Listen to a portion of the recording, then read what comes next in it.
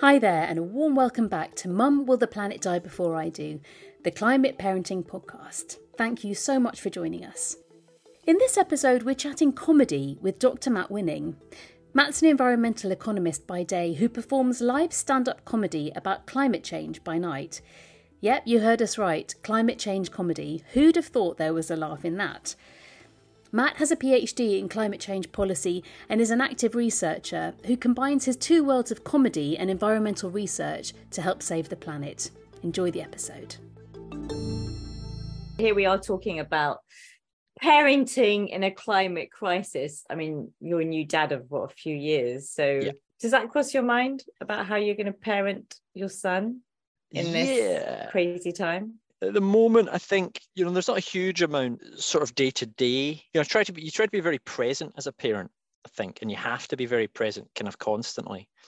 So I feel like I'm more focused on now and what's happening now. And it is a bit harder to think about the future as much as I probably did before. I probably thought about the future slightly more because it was my job. You kind of had the time to think about it. I guess parenting, although it gets you worried about what your child's future is going to be, it makes you have to be really present. And so what I get more annoyed about is what's happening today, and get frustrated with a lack of movement or people denying its existence and other things like that actually probably winds me up more than it used to.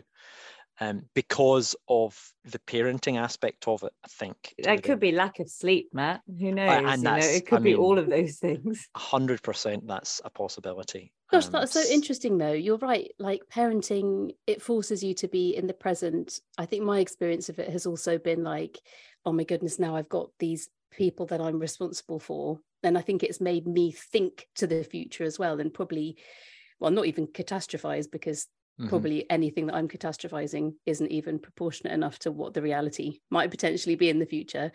So it's that weird long-termism, short-termism, being present, but that frustration of what's happening now. How does that look like for you?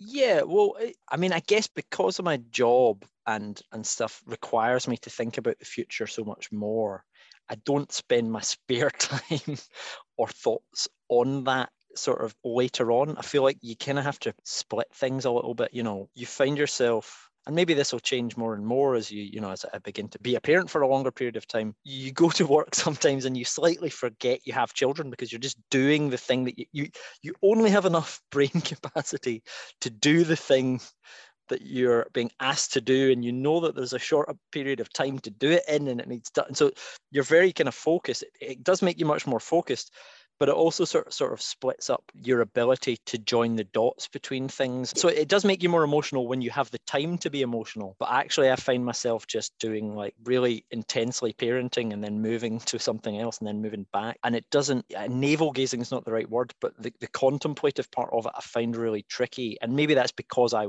work in climate change and then I go about and do comedy related to climate change, that when I'm with certainly my son, I feel a lot more focused on just being there with him in that period of time. There are moments where it kind of hits you quite hard about what's happening. And that was tricky. So the first year of his life, I was writing a book about climate change. And it's essentially, I started writing it the month before he was born and spent the whole of the first year of his life essentially writing a book about climate change. Well, that's hardcore. Research while working a job during a pandemic.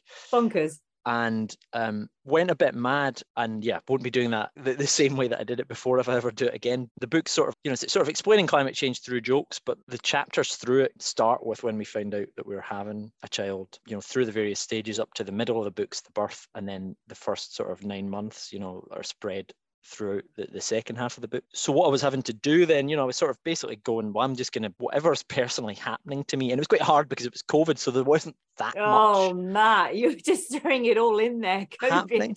New dad, book. Yeah. And global so pandemic. Yeah, easy stuff. Easy. We moved house. We bought a house for the first time ever as well. Of course you did. So like, it was easily the most sort of stressful time of our lives.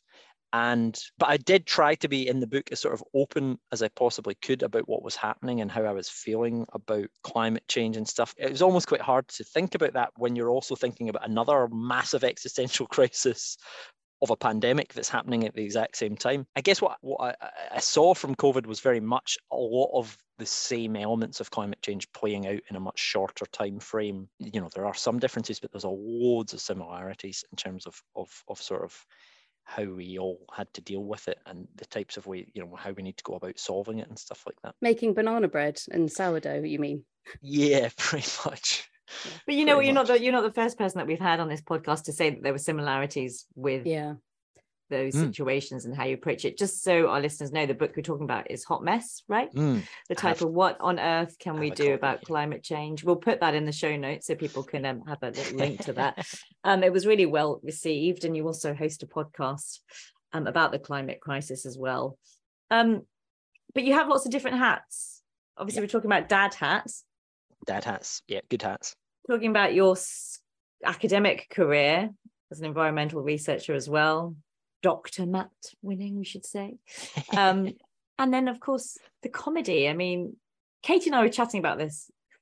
I suppose the obvious thing to say is what's so funny about the climate crisis? And how do you make it into however long your set? Is it an hour? Is it an hour normally? Yeah. So, yeah, well, what is funny about it? The thing to say is that, I mean, there's nothing inherently funny about anything like climate change, but it's part of our lives. So anything that's human is funny in some way because it's how we deal with it and how we have to cope with it and that sort of thing. So it's a tricky one. It's one of those ones where you tell people that you do comedy about climate change, and most people go, I don't know, how is that possible? What are you gonna, how would you do that? And that was what my view was before I sat down and spent a year trying to do it, and then sort of worked it out a way that I could do it. But not everybody sits there and says, I'm going to do comedy. What is it about you that you wanted to do that? Well, I'd been doing comedy for a long time before that as well. So I trained essentially as a comedian for about 8 years before I even tried to do comedy about climate change. And I think that really helped. If you decided, apropos of nothing, just that you were going to do comedy about it without learning how to do comedy in the first place, I think you would struggle. I've certainly seen people struggle. So it was sort of like I'd done an apprenticeship essentially for almost a decade learning how to do comedy, and then tried to apply those skills to talking about climate change. And again, it was tricky, even from comedians that I know, like talking about it, trying to find ways to make it accessible or trying to make it funny is quite hard. But I guess initially I struggled a little bit because I'm so close to the subject, because it's what I do for a living, that I was like, well, this is really hard. And I tried to talk about stuff, and you get too sort of emotionally involved in it. And the way that I ended up sort of what really helped was working with a few other people that, you know, were just comedians, speaking to them about my ideas and then kind of seeing what they had to say. You know, they're coming at it from not an expert's point of view and looking at things from a very different perspective. And what I had to do was essentially be able to take off my academic hat and just come at it completely afresh and look at it from a sort of like, well, how would a normal person look at this? How would the average member of the public do it? And so that was the skill that I had to kind of learn to do. So then it's approaching it in that sort of manner. And I think a lot of people expect me to have started doing comedy about it from the point of view of, I want to communicate climate change. And there's a part of that. That wasn't the main thing. The main thing was that I'd ran out of comedy material and needed some new material and needed to put together a show. And I thought, well, what do I know more about, or what's my, USP? And it's weird because I hadn't really thought about it, and then went, well, actually, I guess I know more about climate change than most other comedians in the country, and went, well, that's what I'll do then. I'll try that, but I doubt this is going to work. It's probably going to be quite hard. We'll see what happens. I'll just give it a shot. And I did that, and I sort of managed to figure it out. Yeah, and it was sort of very well received. And only then, after I'd sort of done it essentially for the first time, did I reflect on it and be like, well, why is this good? Why is this a good way of communicating? What is funny about it? Why do people react in a certain way to this? And there's loads of sort of positives from doing it, I think. That I hadn't necessarily, sat and planned out before. It wasn't a planned thing. And I think that's where a lot of academia and other things struggle, is that they like to overplan things, or they like to talk about things endlessly rather than actually just going out and doing it. And that's where art and creativity, I think, a much more immediate role in the climate crisis is actually sort of getting it out there instantaneously and getting feedback from people and engaging people in it in different ways and trying to bring people in it through that. Does making it funny help you personally deal with it? Because as you say, you're an expert, you're dealing with this every day. And, you know, my mum's in hospital at the moment, and it's all a bit tricky. And I found myself desperately needing to laugh at the most absurd things because it's so awful. Mm-hmm. And then you're pinging between like different realities of looking after the kids and being in hospital. Mm-hmm. And you've got to find humour. You've just got to find humour or you'll go bonkers. So was that part of it for you, of working really closely with awful things about the potential futures of our planet? I have to be able to laugh about this. Well, I don't laugh about it. It works for me in a different way, and I get something from it. What I get from it is probably more immediate feedback than I do as an academic. So as an academic, you spend years writing papers that 11 people read at some point, and you have impact. You know, I've done things in academia that I'm very proud of, and I've had, you know, reasonable impact in terms of feeding into national or international policy stuff. But that's such a long-term thing. Whereas the comedy and going out and communicating it to people, what I get from that is the instantaneous thing of people walking into a room, you know, normally middle-aged men, you can hear them saying it to their friends and stuff, being like, I don't think, how's this going to be funny? Or I don't understand how this is going to work. And within an hour, having taken people on a journey, you can see people's opinions about could climate change be funny or whatever, or even just some of the facts. You can see people in people's expressions and stuff, you know, some sort of change or realization at times. But it's interesting, isn't it? Because you're talking almost, I suppose, and, you know, having spoken to comedians in the past, you get that instant gratification, hopefully, exactly. If your material is good and they're laughing at the right spots or whatever. Yeah. And perhaps, you know, I like the fact that you're being very honest about this. Perhaps that's more important in that moment than is perhaps the wider message about the climate crisis, because you want to know that your material as a comedian is working and resonating with your audience. Exactly. And I'm doing both. I feel like two birds with one stone, in the sense that I'm getting that instant gratification as a person, as an artist or whatever, you know, the creative part of me that's in there constantly, it feels rewarded. And I feel like I'm also doing something else that is beneficial for the thing that I've spent my life working on. And so there's there's sort of lots of different parts there going on. And it makes me feel like I'm contributing more and to trying to help solve the issue, and I'm doing something that other people aren't doing. So it makes me feel like, well, you know, I am contributing something that others maybe aren't or isn't happening. So there's probably quite a lot going on there internally that, you know, and again, how much time I have to actually, it's mostly on podcasts like this where I actually have to think about it rather than.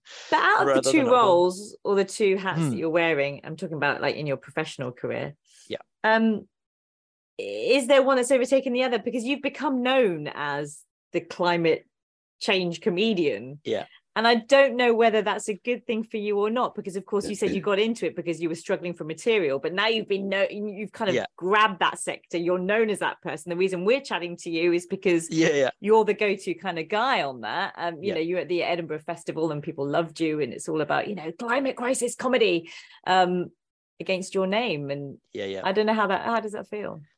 Yeah, you know, the whole thing's made my life easier in the sense that before I was doing comedy as another thing that wasn't about climate change, and I had an academic career looking at climate change, comedy stuff was going reasonably well enough. You know, it wasn't like hitting the roof or anything, but it was something that I developed over a while. But it was really hard to do that. You know, I was still like essentially looking at climate change in the day and then going out at night and just doing jokes about anything else to people a couple of nights a week. And, you know, I was in my 20s. I didn't have a kid. It was a lot easier to I just worked 7 days a week.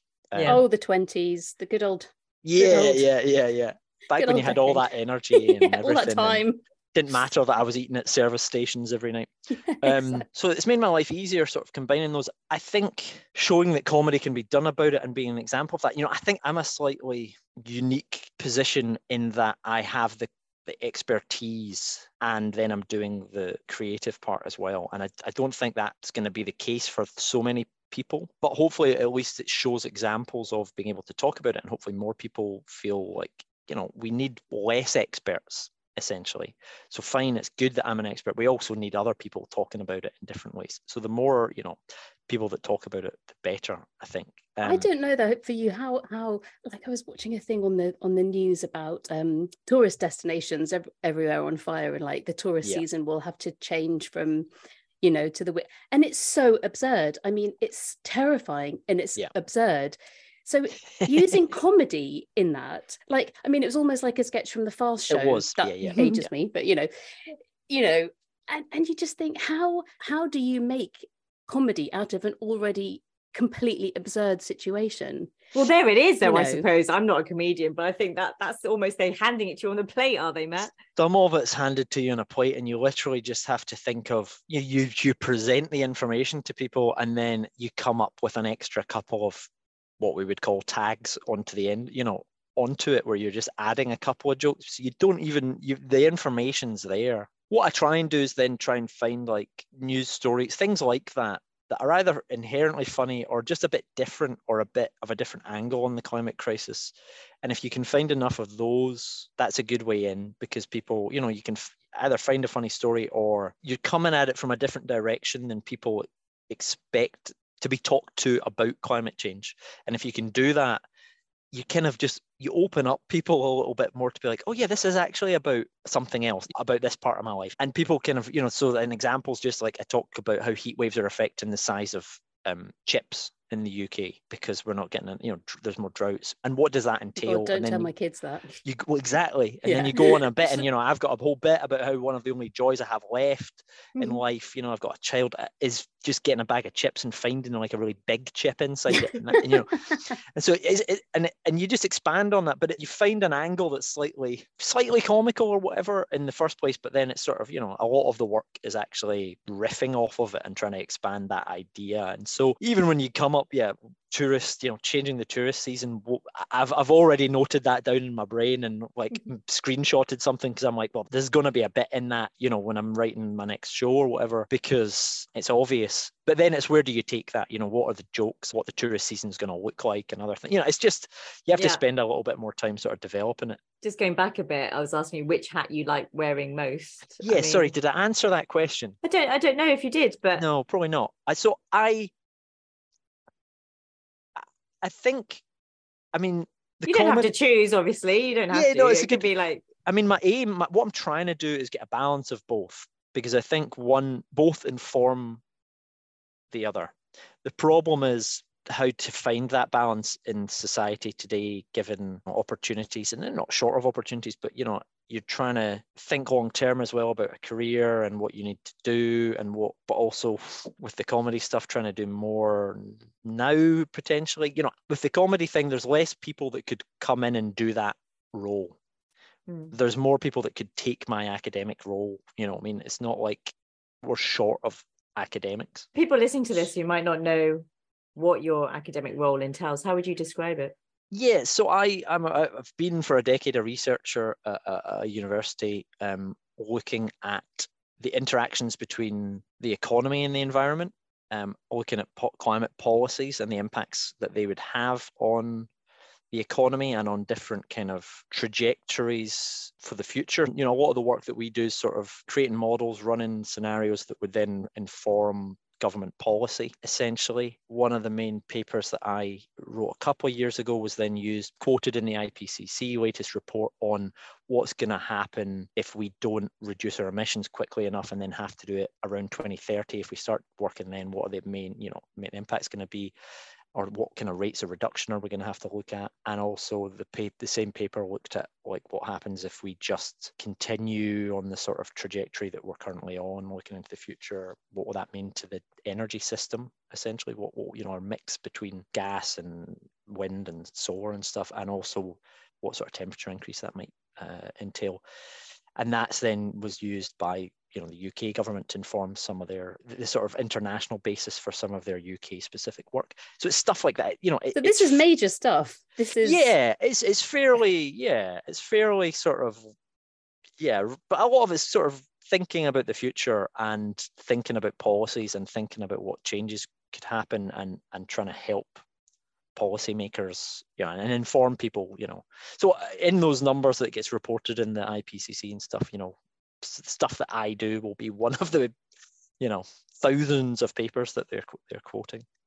And I get the fact amazing. that it is amazing, but I get the fact that it takes time, a long time, to go through that system, and then you don't know if it's going to be acted upon. Yeah, there's loads of uncertainty, and you're doing it, but other people are good at it, and I'm probably even better at it than I am. So, but I do have quite a lot of expertise in that area. But I think with the comedy, what's beneficial, or what I see there is, and I should really look up this term, but there's like a Japanese term about like finding what you're good at, what makes money, and what you really enjoy doing. The Venn diagram type thing. Yeah, and right in the middle, it's like, well, here's what you should be doing. And I feel like I have found the thing that nobody else seems to be doing, because I have that expertise, and I can do it and it's sort of, it's putting that into practice and sort of trying to find a kind of longer term stable solution of how I can spend my time. Ideally, I think what I'd like to do is be spending sort of half my time doing comedy and half my time maybe teaching as well, or doing some bits of research or whatever. But it's sort of trying to think about what the most effective way of doing that is, and then the practicalities of life, like having a child and having to, provide money and all these sorts of things. Have an income. Do you know, it's funny, that's kind of why Babs and I are doing this podcast, because we're journalists and we felt frustrated about how the climate crisis sits in the media. I hate that term because it's such a big amorphous thing, isn't it? But with news journalism specifically, and it felt like there wasn't a place where parents or caregivers could explore their emotions and really give themselves space to think what the future for our kids look like. Yeah. So it feels like what you're doing in your academic career is you're really going there academically, and in your comedy, you're really going there in your comedy, to kind of help frame the absurdity, the terror. I think of, in Shakespeare, or, the court jesters of yesteryear, their job would be to speak truth to power, wouldn't it? It would be their job. Yeah. And so Matt, she's definitely giving you lots of up your backside, isn't she? But it's I think it's well, so I don't know, actually you just called him a court jester, Katie, but I'm fine with that. Or maybe I'm calling us a court jester, Babs. So maybe that's our role, I don't know. But I think it's really interesting using these different narratives, because we've got protest, we've got political action, there are different ways that we can try and disrupt what's happening or try and influence, but I feel comedy is such a unique way of trying to awaken people, or to try and get people to understand stuff that's so scary, and your brain can't do it, can it? Like your brain just can't do it. And you can say to people on the news that this is a very scary thing that is likely to happen, but people can't, I can't understand it. So is that like part of your hope as well with your comedy, that you'll help people to kind of get it, maybe as a prelude to action? Yeah. And so absolutely. So you've kind of touched on two things, one there and one a bit earlier, and I'll try and kind of talk about both. That one, the idea of comedy is a great way of getting people's feet through the door. We see things in a certain way that we expect to see them on the news, and it sort of we can shut this down. It's not helping us cope with what the message is. And so if you're able to do it with comedy, often that initial step of trying to pay attention to it is a lot of sugar with the pill sort of thing. It just really helps people pay attention for long enough to kind of understand things and come away going, oh, I really enjoyed that, but also I feel quite emotional about it, but I was laughing as well. And and you take people on a bit of a journey there. They remember it as a positive feeling, the learning about it, even though the information's potentially negative. And if you're able to do that, it's a lot easier for people to kind of go, okay, well, how do, take those next steps. essentially. I can't make people take action, I can provide examples of action, and I can give people information, and I can make them laugh and make them feel like they're a bit more knowledgeable and they've had a nice time. It's an introduction. It's a way of exploring the topic and talking about it and having people feel like it's relevant to their lives. We have to have shared experiences of things to be able to laugh about them. So you have to find, well, how does climate change relate to people's lives, and what's your audience? So what's their lives like and stuff? What's our shared knowledge? I have stuff about in the show and in the book talking about Busted, right? They're year 3000, looking at what's they're going to live. We're going to live underwater and exploring that idea at length. But a lot of people who were of a certain age will know that reference and then be able to kind of take, and it's something shared. It's a song that we all know that we're able to share and kind of explore together. You're making me think about Billy Connolly, and he greatly said that just human observation is funny, and that is kind of the essence of it. I'm conscious of time here, Matt. That's all right, don't worry. Talk to you for hours, but I just wanted to know, we've said that your sets have gone down really well, they've been critically acclaimed, you've had a lot of press about it. Have there been instances where people have been like, why are you doing this, or this isn't funny, or like this is boring? Or not really. Only when I was trying to work it out in the first place, work out how to do it. That was going through that process for the first time. It is as bad an experience as any comedian who's I'd been going for, as I say, about 8 years by that time. Any comedian who's been going for a reasonable amount of time, who's then working a new show out, doing a show about climate change in front of people without knowing how to do it, that was tough going. And I was lucky. That sounds hellish. I was lucky that I was in my 20s, and also just like, you have to be quite thick-skinned and determined to just like, I'm just going to keep going. And I believe in myself and how much I've done this already, that I'll manage to get somewhere with it. I don't think there's been any instances. You always have show, like when you do the Edinburgh Fringe, there's always, because you're doing it like 25 days or whatever in a row, there's always a handful of them that are awful. but that was the case when I was doing comedy not about climate change. So it's not to do with the fact that it's about climate change. It's just the nature of art is that there are some days where people don't find it as funny.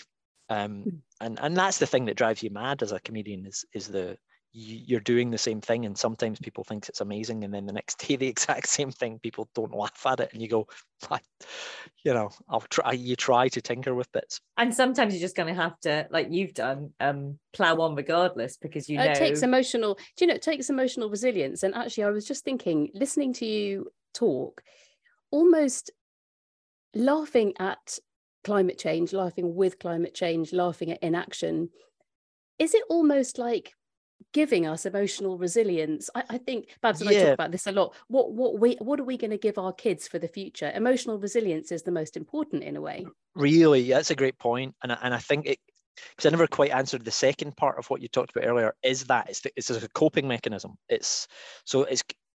Comedy about climate change is really good as an educational tool, because it's a foot in the door, and it's positive, and it helps people learn essentially in a positive environment. The second reason is the coping thing. And I think when you asked me earlier, Katie, was kind of, do I get something that I'm coping from that? It's not the laughing about it, because I don't laugh at my own stuff.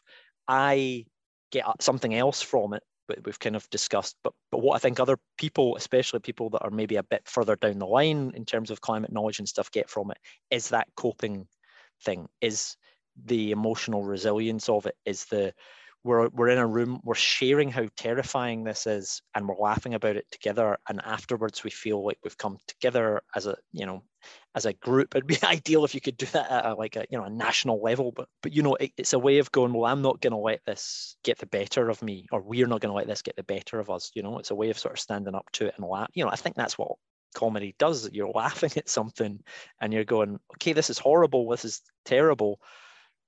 We're not laughing at the people mostly impacted. It's very much not that. It's about punching up, as you say, the sort of court jester thing, and it's about coping with the absurdity of it and sharing it together. And it's unifying. That's it, because you're in a group of people who you're laughing together, and Yep. and that kind of creates community, I imagine, or people thinking like, oh God, it's not just me, this is, you know, like it's an expression of grief, sadness, all Yep. of those things. And that's the power of comedy, is that there's nothing more unifying, I don't think, than a room full of people coming together and laughing together.